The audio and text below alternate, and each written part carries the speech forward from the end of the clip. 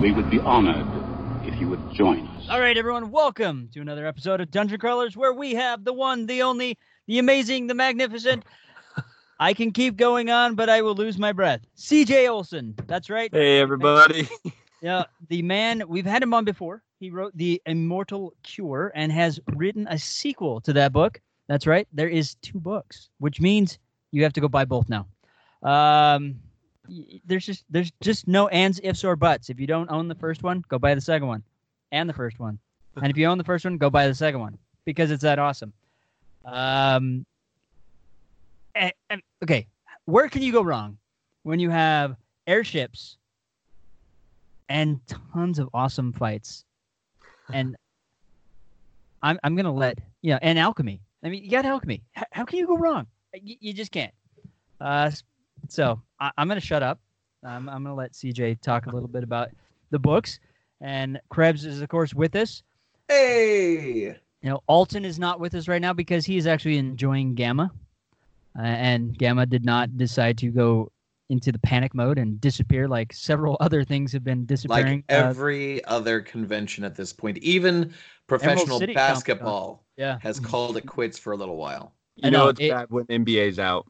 It's crazy. Like, my son is going to the World Championship for robotics, and that might be get called off. We've already bought tickets. We bought tickets to take my daughter's graduating, and she wants to go see BTS, so I bought tickets and all that for that, and it's like, they better not. I'm sacrificing my soul to sit through a BTS concert, which I'm not going to understand a single word they say because it's Korean pop, K-pop, and it's just like, all right, this is what she wants. But if they cancel on the flip side, I'm planning on investing all my life savings into Amazon stock when this is all over. So yeah, too bad you didn't invest in toilet paper and hand sanitizer. Hand sanitizer. At least here. Oh my gosh, it's ridiculous. The insanity. And the funny thing is, I know this is way off topic, but the funny thing is, this okay, it's a new strand, but the coronavirus has been around for decades. Look at your Lysol bottles before this ever broke out. It's on there. It's just a new strand. It's no big deal. I mean, I've seen doctors on news reels and stuff like that, and they're just like, quit panicking. It's not a big deal. Influenza kills more people than this thing does. Right. But it's the media. It's mass hysteria. So we'll quit talking about it because we're just going to add to that somehow. And because instead of the coronavirus, what we have is the author of 2 amazing books, and we've come down with a terrible case of awesomeness. So let us fall deep into an epic coma as we talk about your new. Now, The Sky King is the second book in the Eternal Alchemist series. Is that correct? Yeah, it is. I was going to say real quick, it's been just over a year since I was on this show, and I when Daniel and I'd met at FanX there, I had just started this thing, and it took me about 3 years to write the first book, kind of get concepts for everything and stuff, and I was seriously awestruck. And it's so funny because I went back and listened to a little bit of the episode and stuff, and I hope the year of growth I've gone through, which feels like almost 10 years this last year, comes through a little better in this interview.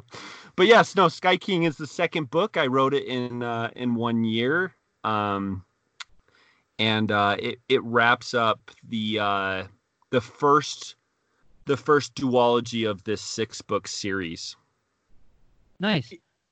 I totally admit that I only just got my hands on the review copies today. Mm-hmm. And so I've been just kind of, I don't like to peruse books because I don't like spoilers. I like to do it right. I like to read it. I like to do it justice.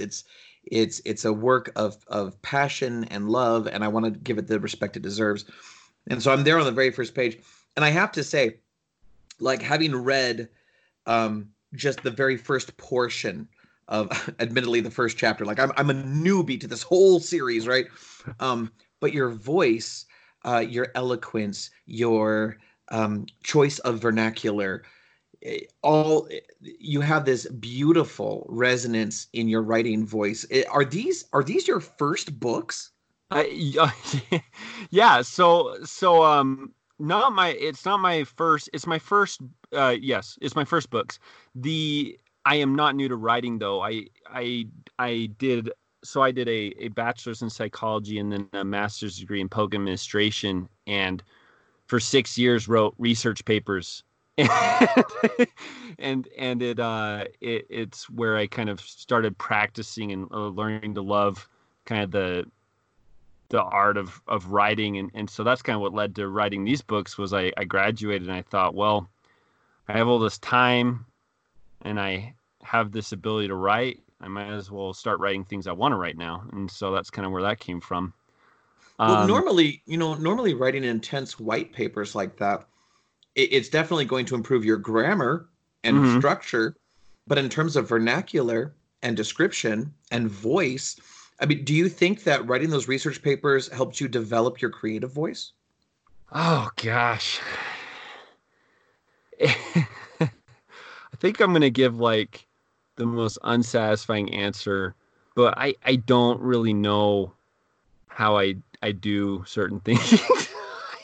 It's been a phenomenon for me, honestly. I mean, obviously, I really appreciate your words and stuff. But I mean, anyone's going to read this book just like any other book and see flaws and stuff in it. But one thing that I guess to try to answer your question, a lot of the feedback I've gotten from people who read it is they always tell me, "Oh man, it reads like a movie. Like I read it and I feel like I'm watching a movie as I read it." And I guess that has to do with how I'm describing things. And it's always been so important to me, like what the character's wearing. I always, go into detail about, what they're, what they're wearing and what the room looks like and stuff. And I realized that as I'm writing, I always have the movie in my mind playing, and then I write it on paper. And so if it seems eloquent and really drawn out, the only thing I can tell you is that it's just because I'm not. I think the words, my mind is writing the words, but really I'm painting a picture, I guess, for the most part when I write. That's amazing. That is a gift and a talent, definitely, because that's some people have to work to make that happen. Right. Learning to write is a skill, and a lot of us, especially with writing papers in school and stuff like that, we have to tell what's happening, and there can't be any emotion or anything like that. School papers, they're the worst. APA format, blah, blah, blah, and you can't have your opinion cannot go in there. It has to be this weird, sterile thing. But when you're writing a story, you're painting that picture. You're showing, show, don't tell, that slogan. And it's not an easy thing to do, No. especially no matter where you transition from. I transitioned from writing modules for role-playing games and stuff like that. And that you're like, you're telling them what they see, Right. showing them. So that was kind of a struggle for me at first. But then, once you get that, it seems like it's really easy after that. So the fact that you've been able to capture that, coming from where you did, that's just fantastic, and that's an amazing skill. So, well, thanks. I have to add in that you guys are reading a finished product. I wouldn't want any of your listeners to walk away thinking that I just pull this stuff out of thin air. I mean, revision after revision after revision. Hilarious story. This is one of my favorites. I shared it whenever I haven't done too many, but when I do different panels and things, I like to share this. My editor for the first book, she was in California, and we'd have these weekend conversations about her thoughts on the different stuff, and I get on one day And she goes, Chandler or CJ. And she's all disappointed. And I'm sitting there thinking, what's wrong? What did I do this time? You know, because she's always bringing up these different things. She goes, you used underwear. I was like, what? You used underwear. The main character, you said underwear. I was like, well, it's what it is, right? and she was like, no. She's like, you can't do that because it was the main character, Alistair, and she's like, this is supposed to be our hero, this is supposed to be the strong, you know, powerful guy that you want to stand behind and stuff, and you telling us he's wearing underwear. It's just not how it works. I was like, well, what word do you use? And she said breeches. Oh, you know, okay, that makes sense. So it wasn't always so eloquent. I just want to point that out. Yeah. You know, if I can jump on that train for a second, I don't know if you guys knew this or not, but at one point in time, I was an English major about the same time when I was a film student. And, you know, years later, I become a computer science guy, and I'm doing that now. So I've kind of had my hands in the mix in terms of like literature and performing arts and things like that. But I remember one time I was hanging out, my first friend I ever made in my entire life back in kindergarten grew up to be a professional actor in Hollywood. And when we were just little kids, he fostered my love for acting. And what's interesting is that one year when we became adults, one year after years of not talking, we hung out for just like a weekend. And we were talking, and I was explaining how normally when I'm speaking to people, I don't use foul language. I think that, you know, it's important that certain words are used and certain words are not used. That's my personal opinion.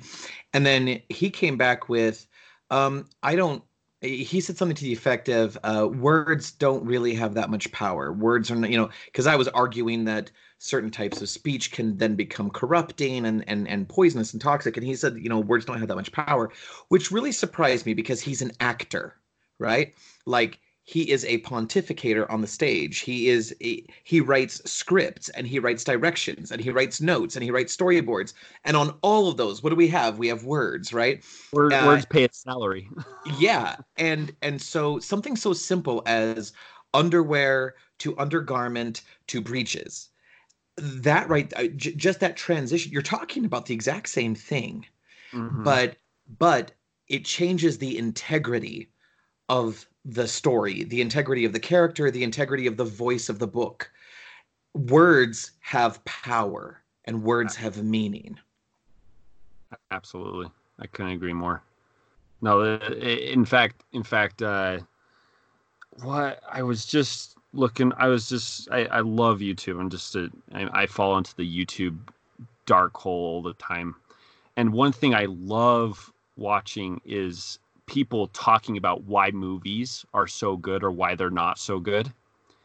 And even though I've never seen them, you know, there's like all these classic movies I've never seen. But I was watching this one on The Shining, and it was comparing the Shining, the movie done by Stanley Kubrick. Yeah, Kubrick, right. Comparing that to the miniseries that they had. Mm-hmm. And they talked about, like, one of the big things was the visuals, obviously, and stuff like that. But the words that the characters were using and stuff in each one were so tremendously different that they set this completely different mood altogether. And it was the words they were speaking, you know, and he went into depth about, you know, writing choices and stuff in the miniseries and the movie. And it was fascinating to me because it's so true. One word can change a sentence easily. Absolutely. It's the difference, you know. Again, when I've had conversations about the importance of words, someone would say, hey, if you're going to say crap, why not just say, and then of course they use the expletive. And I'm like, okay, all right, let's do it this way. You have a 4-year-old child in church. Do you want that 4-year-old child to say poop? Do you want them to say crap? Or do you want them to say the words you're talking about? and then it changes everything, right? If it's a person who has respect for items that others might consider sacred, or locations that others might consider sacred, even if it's not something they consider sacred, they themselves, if they have that sense of propriety, all of a sudden it's a different conversation, right? Right. It reminds me of Dead Poets Society when Robin Williams says avoid the word very, because very is an empty word. Don't say I'm very hungry, say I'm famished. Don't say I'm very cold, say I'm isolated and freezing, that sort of thing. It's and your voice in just like the 6 paragraphs I had time to read earlier today. Quite honestly, folks at home, you can't see this, but we're on a Skype call where we're sharing video, and I can see Mr. Olson, and he is about 30 years younger than I thought he was, based on the voice of his book, which is marvelous to me. I love language. I love vocabulary. Did you go into writing The Immortal Cure? Did you go into writing that with a pretty profound vernacular already? Or did you find that you had references and resources to your sides to help you find synonyms and alternatives? Oh, great question. I feel like if I was, and I gotta back up real quick, because like I was saying, over the last year, things have just changed so rapidly. I mean, the popularity of this book is outpacing me as far as what I feel like my talent should get from it. But I feel like I've always had a slightly above average vocabulary. But when so funny,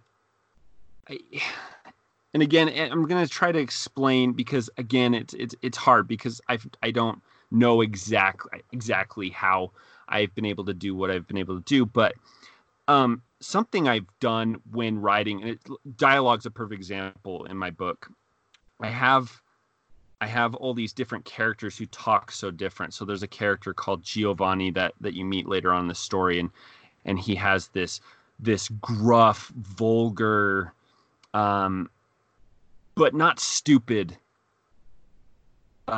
voice, right? Like his vocabulary uses and stuff. He's not stupid, and so he doesn't come across as stupid, but he definitely, the way I wrote him and stuff, you get very quickly this idea that he's this very gruff, vulgar guy. And then Charlotte, who's the main protagonist of the story, she has this elevated speech, but not too flowery and overbearing. And I found that as I was writing them, I thought of movie characters that spoke like them, or TV show characters that spoke like them, or audiobook characters that spoke like them. And then as I was writing, I remember this has happened a bunch, is that I would use a word that I knew was a word used in this instance, but then I realized I don't even know what that means. Right? I wish I had an example right off the top of my head, but I'd heard it used in different media, and so Charlotte would say something and it sounded really smart and eloquent, and then I would have to then Google it to make sure it was actually using it correctly, and oddly enough, it was for the most part correct. I mean, my editor had to help me figure out a few of them, but so again, I've always been someone who, if I sat down and opened a book in order to learn, I don't learn very much. It's always been difficult for me to flip open a textbook or something, read, sure, absorb it. But when I'm interested in the person talking to me or the show I'm watching or whatever, I feel like my mind's just an infinite sponge, and I just absorb it. And I mean, a good example of this, my wife's watching the recent Bachelor season. My condolences. Go on. And I caught an episode of it right towards the beginning. She was watching, and I thought, I'll sit down and watch it with her, and watch an episode. And there's all these, it's The Bachelor, so there's a whole host of girls and young women, right? And they, and there was this, and it was interesting. I mean, it's a fascinating, if you're a people watcher, it's a fascinating show.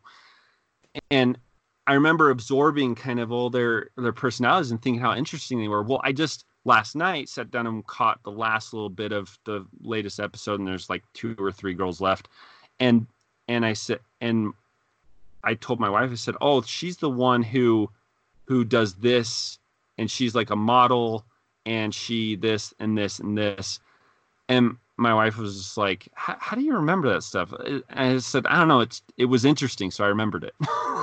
So when it comes to vocabulary, I think that's where I can say I've learned the most. And if I do have an advanced vocabulary, it's not because I've sat down and been studious, but because I just absorb things really easily, I think. Well, first of all, thank you very much for doing your research when you're using words. Yes.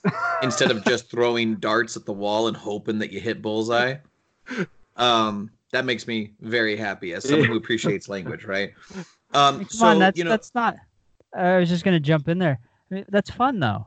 Just having random words on the wall and throw a dart, right? Absolutely. And don't worry, I'm sure irregardless is a real word. Yeah. Irregardless. We're gonna fight the giant Batratard. That's a word, right? A Batratard. Absolutely. Absolutely. No, Go ahead, please. When you're writing, you definitely need to use words, and you don't always want to use simple words. You want to use the right word that corresponds in the right moment with the story. If I interject real quick, you don't want to use overcomplicated words sometimes too, because it really can take you out of the experience completely. So it's a balance. Yeah, I agree with Dan. You have to use the right word for the moment. The moment dictates, right? Because some moments are base and vulgar and cruel, and other moments are elegant, and some moments are beautifully simple. Yes. Yeah. Well, some of the best poetry I've read, which I'm not well read in poetry, but some of my favorites have always been the most simple, because there's something about in writing and I mean, I'm preaching to the choir here if this seems like something you're well versed in, but taking something and making it super complicated and elegant to the point where someone hears and says, that sounds really educated and awesome, and then boiling it down to this simple but beautiful line. The example that comes to my head, one of the best titles I've ever, one of my favorite titles of a book is Agatha Christie's And Then There Were None, right? and I like And Then There Were None. Like, that's such a simple sentence, but it conveys so much. It's very educated in how it's brought about. Yeah, the phrasing has gravitas, right? Yeah. Absolutely. A quick question, because as we're talking here, I'm starting to I get very curious about other people's craft, right? So you're sitting down, you're writing Immortal Cure, you're writing The Sky King, and did you find that was there a character that came to you immediately and naturally, and every time you wrote for them, it just flowed? And conversely, did you have a character that was like it was a struggle, a wrestle to get just right? This is such a good question. I gotta say, I've grown more in the last year than my entire life put together. So my editor, and this goes back to the underwear thing, right? My editor was always frustrated with me when it came to Alistair, the main male protagonist of the story, because she was like, why do you use such feminine terms to explain him? Why does she would say like that I would, especially in my explanation of him and what he's doing and his features and everything, that it was so feminine. And I was getting frustrated because I was like, I don't see it. Like, I feel like he's pretty cool and and stuff. and she goes, you don't have this problem with Charlotte. And she goes, you have and I don't know if she called this, but she said, you have a female voice, right? Or you have a feminine voice, or you have however, and I sat back and I thought, oh my gosh, she's so right.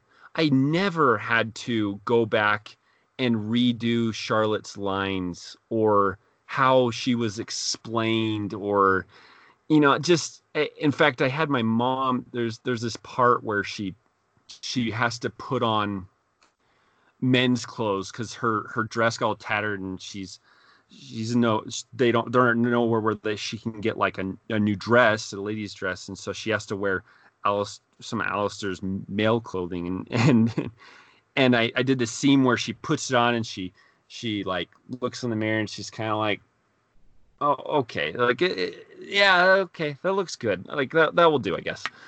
And my mom made a comment. She goes, oh my gosh, I've done this so many times. And I thought, well, I haven't. So for sure, Alistair was one of the most challenging, which was mind-boggling to me, but he really was. And Charlotte just came so effortlessly for me. And so, yeah, that was actually a lot of the revisions were fixing Alistair. That is utterly fascinating, by the way, and it's true that with every person there's a different style, and if you listen carefully, many writers have a gender to their voice, for lack of a better term, right? And so it's fascinating to hear that your editor was like, you have an effeminate writing voice. Right. I'm kind of there's that part of me that wants to see one of your original manuscripts so I can see what she was talking about. But that's fantastic. And I also love how frustrated. This is great. We need to make a documentary out of this. We need to make like a dramatic retelling of you writing your first book, right? So often it is the case, whether it's acting or writing or role playing, that we tend to infuse, especially like when we're making fictional characters, we will often make characters that are caricatures of some singular aspect of our own personality, because when you're writing about a very human experience or a very personified experience, of course you're going to draw on life experience. Mm-hmm. So the villain, an author's villain will often reflect some negative aspect of the author's persona, maybe that they've gotten under control over the years. Maybe it's a representation of their addiction when they were younger. Maybe it could be a million things. But because of that, sometimes it is painful or difficult, or perhaps it's cathartic to write for a given character. Did you have a character that was challenging on an emotional, mental level to write, or one that was perhaps cathartic to write? It's another very good question. One that I don't have as snappy of an answer for. Definitely, going back to kind of your point there with how characters manifest, different things. You can't get away from kind of the unconscious plugins that you put into your art. Whether that is a book, whether it's art, whether it's a video game, you just have it. So I gotta break it down this way, that each character I never built or conceptualized a character that had anything to do with me. There was no, my aunt read the first book, and she's like, oh my gosh, Alistair's you, right? And it was embarrassing because I was like, no. First of all, he's way too cool. But and I said, no. If anything, Charlotte thinks more like I do. And she was surprised at that. But really, as I started writing, though, again, that infusion just happened. And so what I would say with Alistair, as I wrote him, he was a character who eventually became my resourcefulness.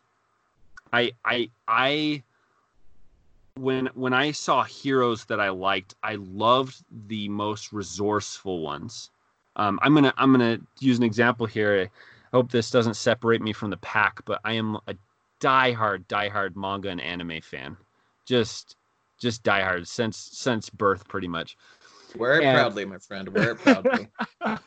and one that always struck me, especially in the earlier parts of it, was Naruto, because it wasn't, growing up, we were watching Dragon Ball Z, and it was this, explosion of power and stuff. But Naruto brought in this whole aspect that I loved, where it was the character's resourcefulness. They had so many skills and so many tools they could use in each fight.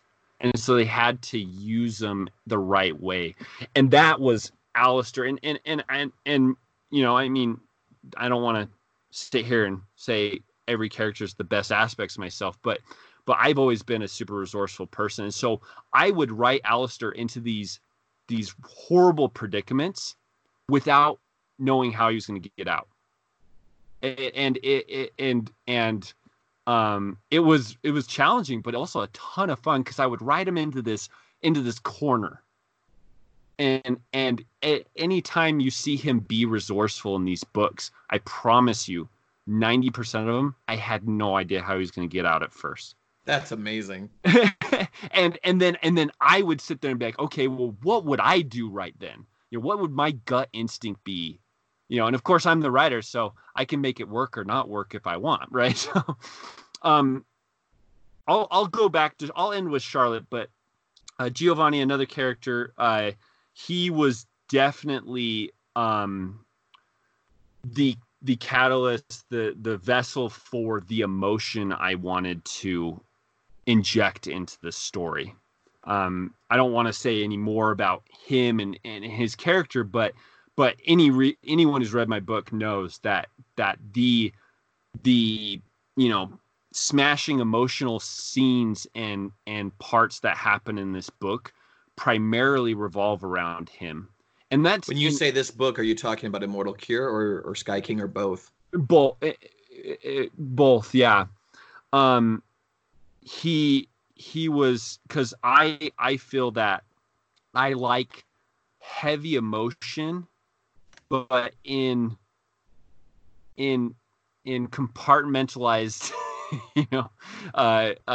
spaces. I'm not a big drama all the time guy. That's why I'm catching 1 or 2 episodes of The Bachelor instead of watching the whole season. But he was definitely, especially my want and desire for this maybe fatherly character and stuff.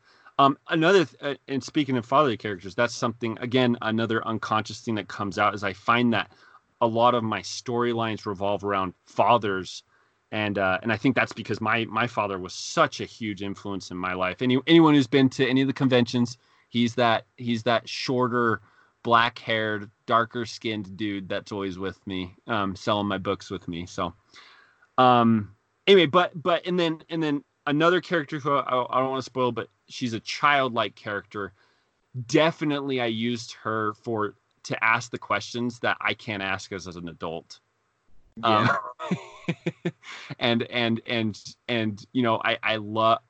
feel like I have this sometimes morbid curiosity, sometimes just childlike curiosity, and there's questions I always want to ask people, but I can't. And so she became kind of the vessel for that, where she would ask these very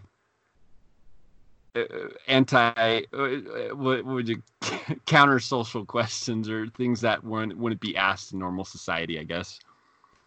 And then finally Charlotte, and these are the kind of the 4 main characters here. Charlotte was my anxieties and my fears, for sure. Yeah, for sure. She's, and it's right at the beginning, so but she's terrified of heights. I'm not necessarily terrified of heights, but I've always been scared of the dark. Been like something that I've never really gotten over. I remember my parents had this unfinished basement with, for some odd reason, the light switch on the furthest side of furthest away from the door to go upstairs. and it's you so had that all the sewer clowns can get you before you can get to the light. Yeah. So if I ever saw a red balloon, I'd just book it. But and I would have to go and turn off that light, and it scared the living daylights out of me because I had to turn on the light to play down there at nighttime because I don't want to play in the dark. But then eventually it meant that I had to turn off the light, and just like what the goal with Charlotte was in this story, and in both the first and second book is that I kind of came to this realization that because the standard motion I would go through with the basement light is I would turn it off and then run as fast as I can. And it just, oh my gosh, just this frenzy of anxiety because, I'm running for a reason now, right? Because there's something chasing me. Mm-hmm. And, but I started forcing myself to turn off the light and walk. And I felt like it was one of those moments as a child where you grow up a bit. And that is definitely what came out with Charlotte, that she became, she's the, when you're reading it, she's definitely the weakest member of this party that goes through the story, in the sense that she doesn't bring any amazing skill or this history of battles or whatever it may be, but she has this courage despite all the fear, and so that's what I would say with her. That's awesome, man. Often it is the case that when you're writing a creative piece, there eventually comes a point where the story you're more of a conduit and the story is flowing through you as opposed to you crafting the story, right? Yes. I hate the expression the story writes itself, but I think that it adequately describes sort of the feeling. It's where it's flowing through you and you can't stop it. And I mean that kind of like almost in a tragic way. Did you have that did you have a moment in either book or maybe in both books where you found yourself writing something that had to happen? You knew it was the right thing to have happen, and it was tragic or terrible, or it totally threw off what you were originally planning. And please feel free to avoid spoilers, but yes. talk about your personal experience and feelings about that.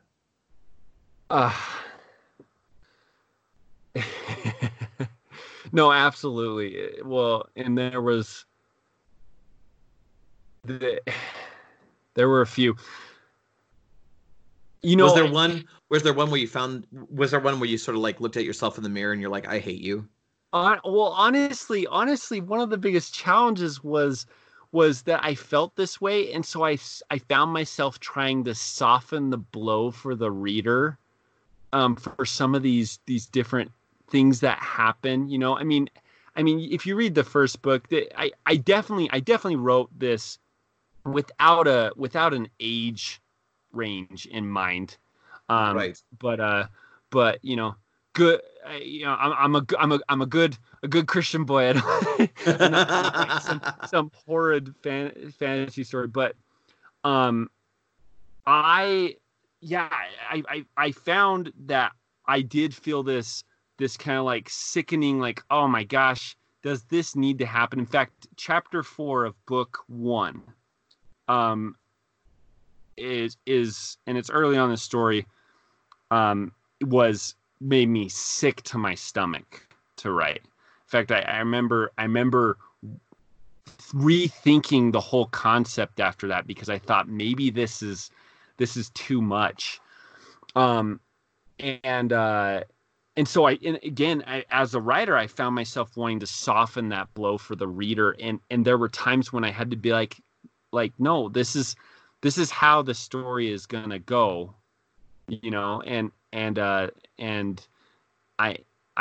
so that was probably the bigger challenge with this whole, writing something that I internally didn't want to write, was that I felt, okay, I can't soften the blow here. This has to happen because there has to be stakes, or this has to happen because there's nothing else that can happen here. So yeah, no, there's definite moments. I'd say towards the end of book 2, there's a big one that anyone's read it would know about. And so, yeah. I wanted to make this point real quick, because you were saying a story writes itself, which is completely untrue in my opinion too. I would say this though, is at least for me in my experience, the characters wrote the story. Yes. Because I made these characters, and then once they became fleshed out characters, there were certain things in the story where in fact, I remember a specific one where there was this little argument going on, and one of the characters said something. I thought they need to say that because I need the story to go in this direction, but they wouldn't say that. But like, isn't that dumb? Because if you think about it, I'm the writer, they can say whatever they want, right? But no, that's not how it works. So no, I mean, I agree with that. I had one particular character that in my first book that I'm like, this guy is going to survive till the end. And as I'm writing, he died. Famous last words. Wait a minute. No, this can't happen. But this character's like, I have to die. This is my moment. I'm going to go out in a blaze of glory. And I'm just like, well, screw that. What am I do now? Because, I had plans for him, and I had another character that wasn't going to be that big of a deal, and he became a big deal. And now he's in the second book, and he's one of my favorite characters to write because he went from this insequential character to someone that's actually important, and I actually love writing him. So they write themselves. Yeah. I think even Bob Salvatore even said that when writing the Icewind Dale trilogy, because it was originally about Wolfgar, and then this dark elf showed up, and this dark elf pretty much wrote his story and then took over the story and said, I'm the star. Everyone else is background. So I truly believe, characters are really, they're pulling the strings. You're just kind of the conduit for their voice. And if I can throw in a counter example, and I recognize this is not exactly the same thing, but just in the realm of creative storytelling, I was GMing a Star Wars D20 game, and it's arguably the best campaign I've ever run in my 30 years of being a GM. And I had originally built it around my friend's character, because at first it was a game for one character. And almost instantly, my wife got involved. It was her very first RPG. My sister got involved because she was my friend's girlfriend at the time. And then a few other friends so it became like this group activity. But the story was originally about my friend's character. And there was a point where we were in a battle. He was consistently rolling poorly. I was consistently and undesirously rolling amazingly well. Nice. And I was just devastating him. And there came a point where he crit failed and I crit succeeded. And I was like, well, that's death. That's the end, right? And I remember that moment because he looked at me and I looked at him and he knew what I was thinking. And then he was like, it's okay, Krebs. It's okay. And he gave me permission to kill off his character. And the way that this becomes a counterexample is I could not let his character go. Yeah. Because I built so much around his character. Now, had I been a better GM at the time, I would have found a way to parse out those story elements, let the group carry on the legacy. There was total opportunity for hero growth there. And I totally spoiled it by doing some divine intervention, and I saved his life. I put him in a coma. He had to get like immediate medical assistance and things like that, but I spared him. And the game was never the same after that. The game actually took a downward turn because, as you put it, CJ, this counterexample, I had removed the stakes. I had removed the jeopardy. I had removed the real threat. Now they all felt invincible because if I didn't want him to die, I was just going to intervene, right? And looking back on it, I should not have done that. So the fact that you two, both of you, published authors, the fact that you took characters and you allowed tragedy to befall them when you didn't want to speaks highly of your willingness to follow the creative flow as opposed to dictate what the creative flow should be. Well, go ahead. I just real quick, as an anime fan, I say this painstaking. it just hurts me to say this, but the desire for longevity in a story has killed many stories. Yes, yes, it has. It's Will it, Goku get to so and so and defeat Frieza, or will Goku do this? right. We it's wait only over 17 9,000. episodes for him to get somewhere. It's only over 9,000 because they wouldn't stop at 4,000, right? Like, yeah, it really the I think that desire, having it locked in your mind that this was how it was supposed to go, and forcing it. And what's so funny is, as a casual watcher of something without any education, you can spot it. Yeah. Yeah. When that character gets revived, you're like, oh, awesome, but something's wrong here. So anyway, go ahead. For those of you who let me just throw this in real quick, and I'll throw it over to Dan. Watch, audience members, watch the movie Stranger Than Fiction with Will Ferrell and Emma Thompson, because great example. That film deals almost exclusively with what we're talking about, right? And it's a brilliant film. Dan, back to you. No, it's okay. Sorry, I kept jumping in there, but your example, this guy's character was your main character. It's really hard to want to let go of that character. I mean, because, like any book series, that's who you build your series around. I mean, how would it be to suddenly say, I'm going to kill Dritzov now? He's no longer important.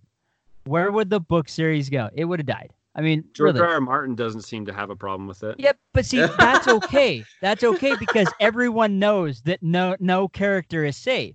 So if you build that theme within your series, then it's okay. People are going to go, oh yeah, no one's safe. I'm going to like this character, and he's probably dead by next book, if not by the end of this book. So in that case, it's okay. But when you're, like Henry, my main character, I'm working on the third book, and I really feel like something has to happen to his character. He's kind of scraped by in the last two books, but I feel like something really dramatic has to happen to him this book. And I'm struggling with that.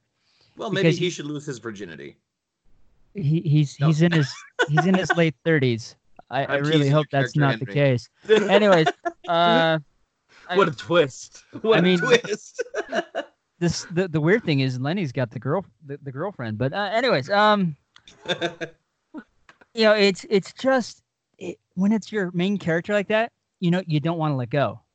But there is sometimes you do have to let go. One of my favorite Westerns with John Wayne, The Cowboys, he dies in that movie. It was really shocking to me because up until that point, the hero always lived. He always made it to the end. And, it's John Wayne. He's invincible. But then he dies, and you're just like, whoa, wait a minute. He's the hero. No, this can't happen. But it can. Fast forward to the Mistborn series by Brandon Sanderson. Kelsier is built up as the hero, and he dies, almost at the end of the book. And you're just like, whoa, what? This can't be. But it is possible. Your hero can die. The main character can die. There's got to be that gravitas to it. And it's okay if one of the other players steps into that main character role and takes up the mantle. And I was going to say, about that, we talk about like death, but death isn't the only thing that can happen to a character that people wouldn't want to happen to a character. Yeah. There's so many different aspects. And what I think is most important in a story, and again, I got to bring up long-running anime series as an example of this, is that whether a character dies or not, whether, they lose their virginity or whatever the twist is, right? I don't know where I left it. It was in my bag yesterday. Whatever it may be, you, as the reader, you have to believe that it could happen. Yeah. Because as soon as you know it's not going to happen, that you lose something in the story. I'm not a big fan of these books that to prove something kill off dozens of characters. I've always had this sour taste in my mouth for the Hunger Games starts in the F. What's his name? The guy who uses the trident, who's her. Wait. Which story are we talking about? In Hunger Games. Oh, in Hunger Games. Finnick. Yeah, Physic. Yeah. Just this sour taste and stuff. But anyway, but the point I'm trying to make is that I think it's important that if you are committed as an author to do whatever it takes to get through that story, and it turns out how you want it, that's great. But don't give up the feeling of what anything could happen for a safe, a safe story. Yeah, the integrity of the story has to come first. Right. And if the story demands that something take place, then it's got to take place. I love, going back to something you said earlier, I love that you take your resourceful character and you throw him in a terrible situation and you're like, I don't know how he's going to get out of that. I don't even know if he's going to get out of that. Similar in vein, if you guys have never seen it's got to be 1998 film, Rob Roy with Liam Neeson and Jessica Lange. Oh my gosh. No. I love that film so much. The ending of that movie, if you watch nothing else about that movie, watch only the duels, the sword duels. There's one earlier in the film, and then there's one at the very end of the film. It's with the one at the end of the film is between Tim Roth and Liam Neeson. And the way that fight ends is completely unexpected and wholly cathartic. I've never even heard of it, so I got to check it out. My wife's a diehard Liam Neeson fan. Oh yeah. Well, then maybe she's heard of it. It's a good movie. I'd like to go back to your series for a second, The Eternal Alchemist. So you've got 2 books out. When did the Sky King get published? When did that come out? So that it was September 2019. Yeah. So that's just a handful of months ago. It was It was if I remember right, it was a Fan X that you just released it, right? Just before that. So it begs the question, if you have evolved so immensely in the last year and you just released this book back in September, is there a third, and when can we expect it? So and I have not kept this a secret. So it like I said, this is a long running series. I honestly wish I would have picked a shorter one for my first series, to be honest. But so I'm more than halfway done with the first draft of book 3. I've been telling all my readers, I pumped out book 2. I felt very accountable to write another book as fast, but also, as fast as possible without giving up any integrity of the story, right? Because at FanX 2018, which is where I released my first book, and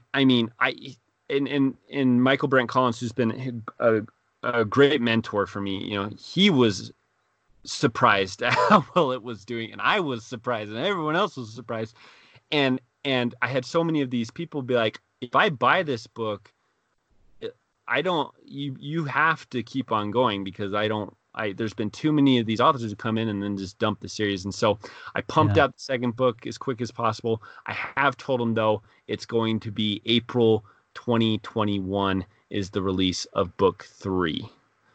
Well, that gives all of us really slow readers like me plenty of time to get through 2 books. Well, and the nice thing about how I've structured this is, so I love Wheel of Time. Great man. I haven't finised it. I guess don't hate me. That's okay. Neither did Robert Jordan. Sorry, too soon. I know. Sorry. It was a cheap joke. Go on. But when I was coming up with this story, I thought, if I'm going to write multiple books and have this go longer, I want to have like little self-contained stories. So books 1 and 2, so The Immortal Cure and Sky King, that's Charlotte and Alistair's story. And the book 3 is going to take place about 100 years later in what's called the Magi continent. So it's not even in the same place as the other 2 books. Obviously, there's events and other things that tie everything together. But I wanted to be able to be like, well, I want to experience Charlotte and Alistair's story. I don't feel like reading all 6 books, so I read this, or I want to experience Fabian and Olivia's story, which those are the 2 main characters of book 3 and 4. And so I'm writing them to be it's a series of 6 books, but it's a trilogy of duologies where you can just pick up books 3 and 4, 1 and 2. Probably not 4 and 6. It's going to wrap everything together, but at least those. So my readers can be content to know that book 2 gives you a solid ending to these characters you love. There's obviously a lot of questions left over. I will answer them, but you can at least go into thinking, this is going to take a while, but you are going to get some completed stories throughout it. So awesome.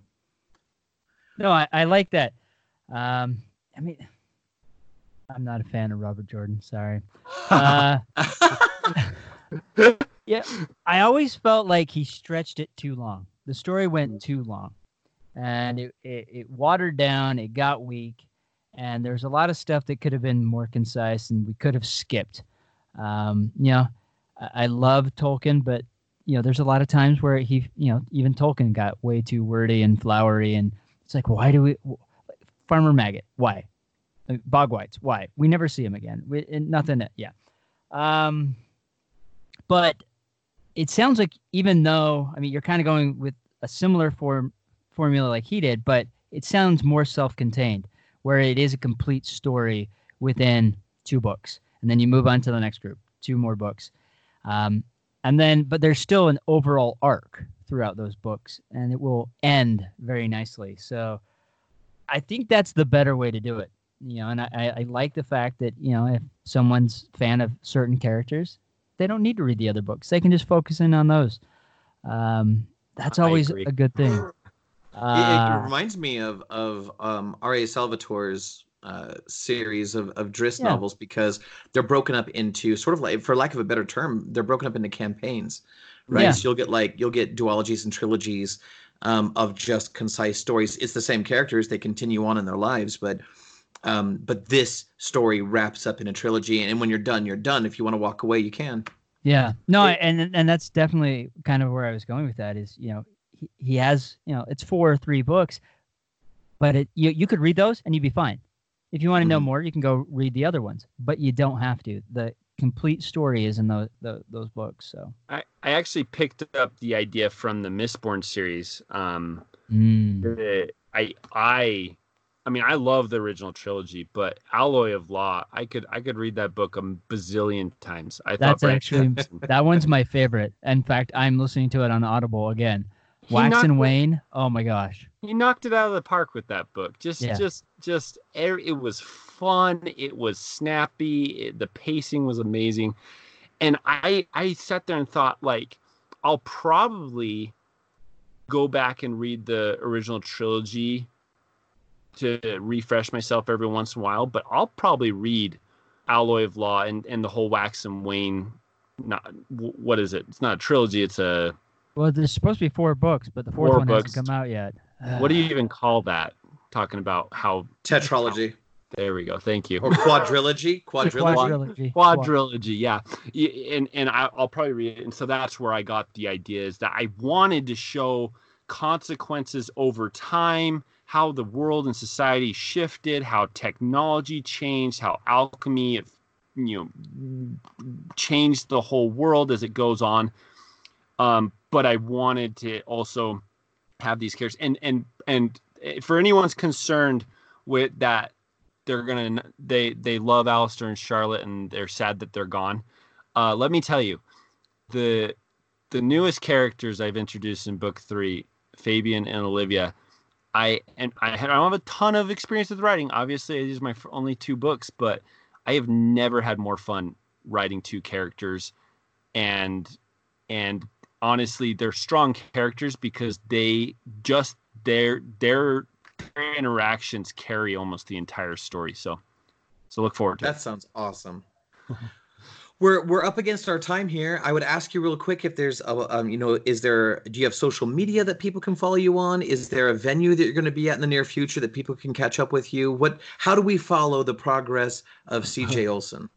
So I want to make sure I humbly say this.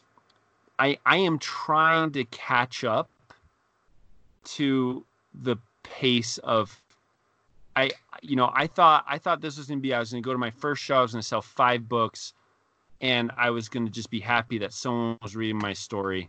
And so we actually we are trying to catch up with this right now. For instance, I took all my books down from Amazon and eBay, and we are now doing some work to get everything back up, but we're going to have the ebooks and the physical copies ordered straight from Amazon here in the next month or two. But yeah, so most of my social media is done through my Instagram, which my wife so lovingly helps me run. So I gotta look at what the so it's just c.j.olson, or author _CJ _Olson is the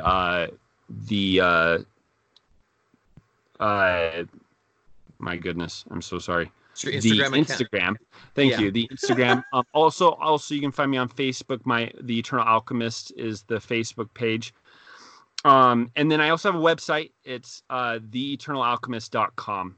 And if you're interested in seeing kind of my plans for the series and stuff, I've posted the titles of each book, all 6 books, so you can speculate on what that means, and I try to do updates through that and stuff. So I'm eventually here going to get a blog rolling where I can talk about kind of where I'm at in my writing. But again, be patient with me. Working out. We just bought a new house. I actually just switched over to a really awesome new job. So I'm working on. Well, hey.